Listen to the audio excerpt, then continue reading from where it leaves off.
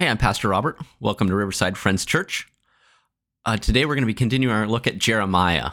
So to get us caught up to where we are now, this is the third sermon.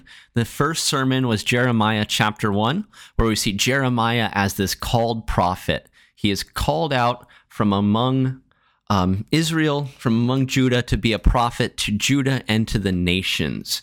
And then in chapters 2 to 6, we see that Jeremiah is... he is told by God everything that is wrong with Israel. And so I thought, how do I show this? Or how do I start out this sermon looking at Jeremiah chapter 7? So what I thought I'd do is try to tell maybe a story, right? So last week I'm sitting in church and Paul's doing the message. Jonah's beside me. He's running the slides and he looks up at me and goes, "Uncle Robert, can the Bible ever become an idol?" I thought, what a great question. What an interesting and awesome question. Can the Bible ever become an idol? I thought, what would that look like?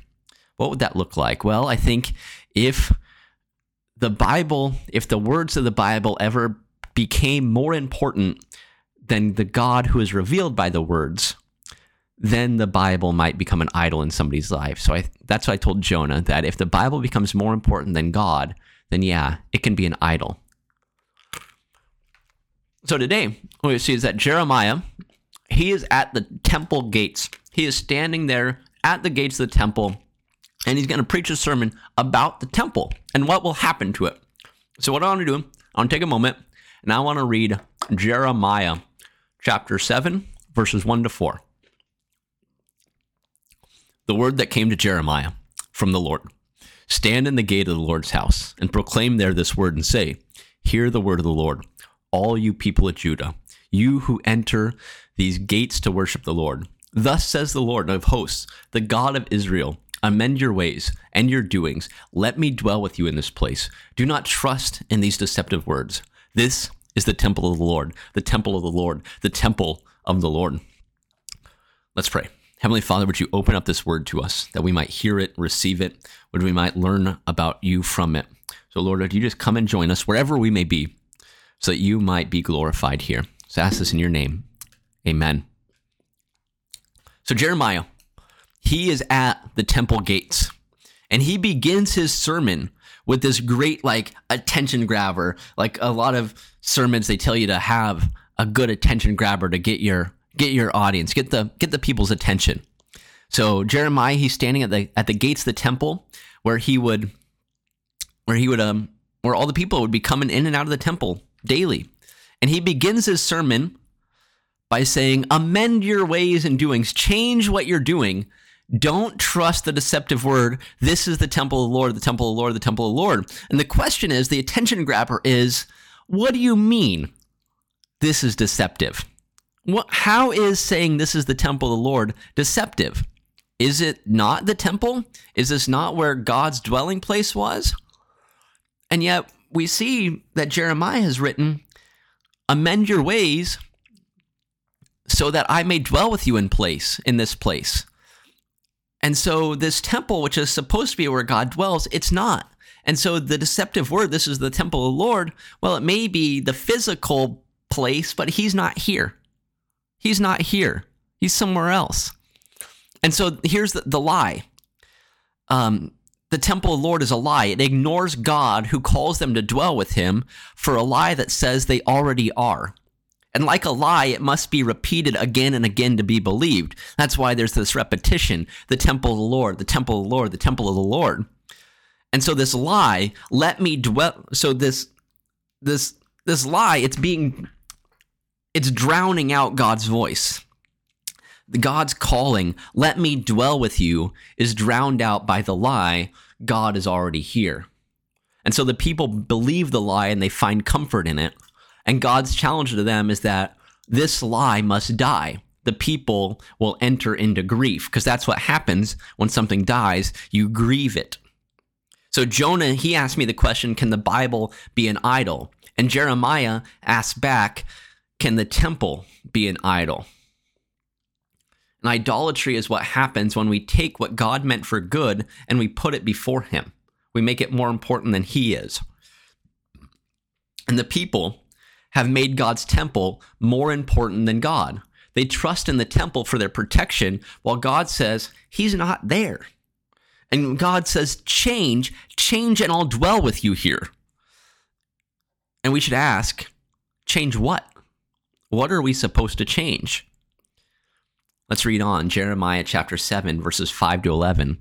For if you truly amend your ways and your doings, if you truly act justly with one another, if you do not oppress the alien, the immigrant, the orphan, and the widow, or shed innocent blood in this place, and if you do not go after other gods to your own hurt, then I will dwell with you in this place, in the land that I gave to your ancestors forever and ever. Here you are, trusting in deceptive words to no avail. Will you steal, murder, commit adultery, swear falsely, make offerings to Baal, and go after other gods that you have not known, and then come and stand before me in this house, which is called by my name, and say, we are safe, only to go on doing all these abominations? Has this house, which is called by my name, become a den of robbers in your sight? I too am watching, says the Lord. So there is one way above almost every other way that nations are judged in the Old Testament. Nations are judged in the Old Testament for how they treat immigrants, orphans, and widows, or the poor. Let me show this briefly. Exodus 22, verse 21 to 24 says, don't wrong the foreigner. Don't wrong the foreigner. And don't abuse a widow or orphan. And if you abuse a widow or an orphan, I will kill you with the sword. I will make your kids orphans, and I will make your wives widows. If you read Isaiah 1 verses 1 to 18 tells about how religious the people were, how they were bringing all the correct offerings, and yet they failed to care for the poor. And so God was angry with them. In Micah chapter 6, that famous verse, verse 8, he has told you, O mortal, what is good? What does the Lord require of you but to do justice, love mercy, walk humbly with the Lord your God? Verses 6 and 7, the two verses before that, talk about how the people say, or Micah says, have I not brought, what do I bring to you, Lord? 1,000 fatted calves, a river of oil? Should I bring the firstborn, my firstborn son? The fruit of my body for the sins of my soul? No, he has told you, O mortal, what is good. And so what we see here from all these verses, and there's a bunch more that we could list off, that the care of immigrants, orphans, and widows is vitally important to God. And Jeremiah, he's not here to heap scorn and anger on the people. Instead, he articulates what they try to deny, and he articulates it as criticism and grief. If we flip one page back to Jeremiah chapter 6, verse 13 to 15, it says, for from the least to the greatest of them, this is talking about Judah and Israel. This is God speaking to Jeremiah about who Israel is. For from the least to the greatest of them, everyone is greedy for unjust gain. And from prophet to priest, everyone deals falsely. They have treated the wound of my people carelessly, saying, peace, peace, when there is no peace. They acted shamefully. They committed abomination. Yet they were not ashamed. They did not know how to blush.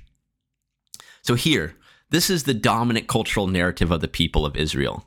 The leaders of Judah have created a system that keeps people satisfied but numb to the hurt around them. The kings, since the time of David, have believed that God has written them a blank check. They can do what they want. They have divine authority. And the prophets and priests, they keep this system alive. They perpetuate it by saying, everything is fine. Peace, peace. We know that there is no peace. They treat the wound of the people carelessly. God's going to go on to say in chapter 7, verse 11, that they're making his house, that's called by his name, a den of robbers. So we see the people of Judah are satiated. They are so satiated in this culture that they are numb to the people around them. God is telling them that their time in Israel is iffy. It is iffy. See this Jeremiah chapter 7, verse 5 to 7. For if you truly amend your ways and your doings, if you truly act justly with one another, if you do not oppress the alien, the orphan, and the widow, or shed innocent blood in this place, and if you do not go after the other gods to your own hurt, then I will dwell with you in this place, in the land that I gave to your ancestors forever and ever. So Judah is on iffy ground, and God is telling them through Jeremiah, if you want, like you've believed this lie, you've believed the lie that I'm here with you, protecting you. If you want that to be true, it can be, but you have to follow this ancient way. You have to follow and walk in this ancient path. Our theme verse for Jeremiah is Jeremiah 6:16. It says, and the Lord said, stand at the crossroads and look, seek the ancient path, the good way, and walk in it. Find rest for your souls. And the people say, no, I will not walk in it. And Jeremiah, he does not offer scorn or anger. He articulates what the people tried to deny. They tried to deny that things are not good. They tried to believe that there is peace when there is no peace, that this is the temple of God. He articulates what they tried to deny, and he does so in criticism and grief. And criticism begins in the capacity to grieve. See, these people have forgotten how to even blush. Grief is the most visceral announcement that things are not right in the world. And these people, they are so accustomed to evil, they've gotten so used to it, that they have forgotten how to blush. I'm not talking about just Judah here. Nations are judged for their treatment of immigrants. As a kid growing up in Marshalltown, I remember good Christians telling me that my friends and their parents needed to learn English if they wanted to live here. And we don't need to look that far back to find horrific treatment of immigrants in our own nation. Under the last presidential administration, children were separated from their parents at the border. And we sat through that crisis with unblemished cheeks that should have turned rosy red. And it's easy to believe the false narratives about immigrants in the poor today. Aren't they all just smuggling fentanyl into the country? And Judah believes a lie. Judah believes this is the temple of the Lord, the temple of the Lord, the temple of the Lord. And like all good lies, there's a bit of truth in it. Today, the church believes a lie about how Christians, the temple of the Lord, should treat immigrants and the poor. And when you believe a lie and you live in it long enough, you become numb to the hurt around you that lie causes. Because when we believe these things about immigrants, it's easy to ignore their suffering. When you believe that this is the temple of the Lord, it's easy to miss and ignore that all these people are out offering sacrifices to other gods. And if you believe the lie that he's already here, then offering these sacrifices, it must be okay. So that's what happens, right? Like if you stay and you live in a lie long enough, you lose your ability to blush. You lose your ability to be embarrassed about these things. And sometimes the proper response is embarrassment. And once you've become aware that you've lost the ability to blush, once you become aware that you're no longer embarrassed, what can you do? What can you do? The only way to get back to that is to enter into grief. The message of Jeremiah is one of embrace the anguish, embrace the grief, which we would all prefer to deny. Got to remember, this is a sermon that Jeremiah gave. He stands at the temple gates as people are coming and going in and out of the temple, proclaiming this is the temple of the Lord. And he invites them to see the world differently. It's a sermon that invites us to see the world poetically and prophetically, to question our assumptions. See, there's a voice. There's a voice of the people saying, peace, peace, and this is the temple of the Lord, the temple of the Lord, the temple of the Lord. And yet there's another voice. A voice that is neither left nor right, Republican nor Democrat. It is not a voice of our past or our own inner voice. There's another voice. a holy voice that asks us hard questions about life and blushing, selling out for gain and immigration and the poor. It is as harsh as it is honest. And if we are to take seriously peace, we will have to listen to this voice. As it happened, the voice speaking through Jeremiah was true. The end did come. In 587 BCE, some 40 years after this sermon, Judah was assaulted. The city Jerusalem was ended. The temple was burned. The walls were torn down. The people were carried off into exile. And the people, their faith ebbed, and their God seemed weak and distant. But this is the heart of the gospel. That God who seems so weak and distant in defeat is in fact God who governs and reigns. It is those who know death most painfully that can speak hope most vigorously. It is those who know death most painfully that can speak hope most vigorously. See, Jesus, the weak and distant, crucified God, set an example. We must die for the new to come. And grief is the beginning of understanding the gospel. We grieve our sins and the lies that we've believed, and we receive a criticism that this world is not as it should be. My life is not as it should be. That's the beginning of understanding the gospel. It's grief. And when we grieve, we enter this criticism of the dominant narratives, and we join the heart of God and the gospel. And the gospel is subversive. It undermines all the lies that would numb us to the hurting people around us, and we must grieve deeply the lies that we've believed. And so we must start speaking seriously to each other about the rule of God over the lies in our lives. We must speak truthfully about God's subversive nature to destroy the lies that we believe. See, it was the worst Friday before it was Good Friday. The resurrection of Jesus Christ is the proclamation of the victory of God who seemed so weak and distant. And to speak aloud, our God reigns, is to deny that the lie controls me.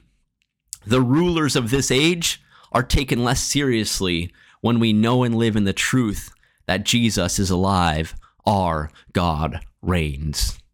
And the proclamation that our God reigns is the countercultural beginning of a new narrative. It is a new way of life offered to all who are under the thumb of an oppressive system and systemic lies. And we enter into the proclamation that our God reigns, not first as individuals, for none of us are ever strong enough to enter it ourselves. We enter first at the call of God into a community of believers. We lend our voice to the proclamation that our God reigns in worship. See, songs are the modern day currency of lament. Songs are the modern day currency of lament. Songs speak for us, and they shape us as we enter into criticism and grief. Songs are the stories that we tell and live out. So I'd encourage you, wherever you are, find a community that sings the song, Our God Reigns, that sings the doxology. Be shaped by it. Allow yourself to both shape and be shaped by the community that proclaims, Our God Reigns. Would you pray with me? Heavenly Father, would you help us to find such a place where the proclamation of your sovereignty is first and foremost on the lips of your people. Would you help me to be a person who proclaims your sovereignty over all the lies that I've believed, all the idols that I've built and trusted in? Lord, would you help me to recognize those and to proclaim your sovereignty over them? And I ask this in your name, Lord. Amen.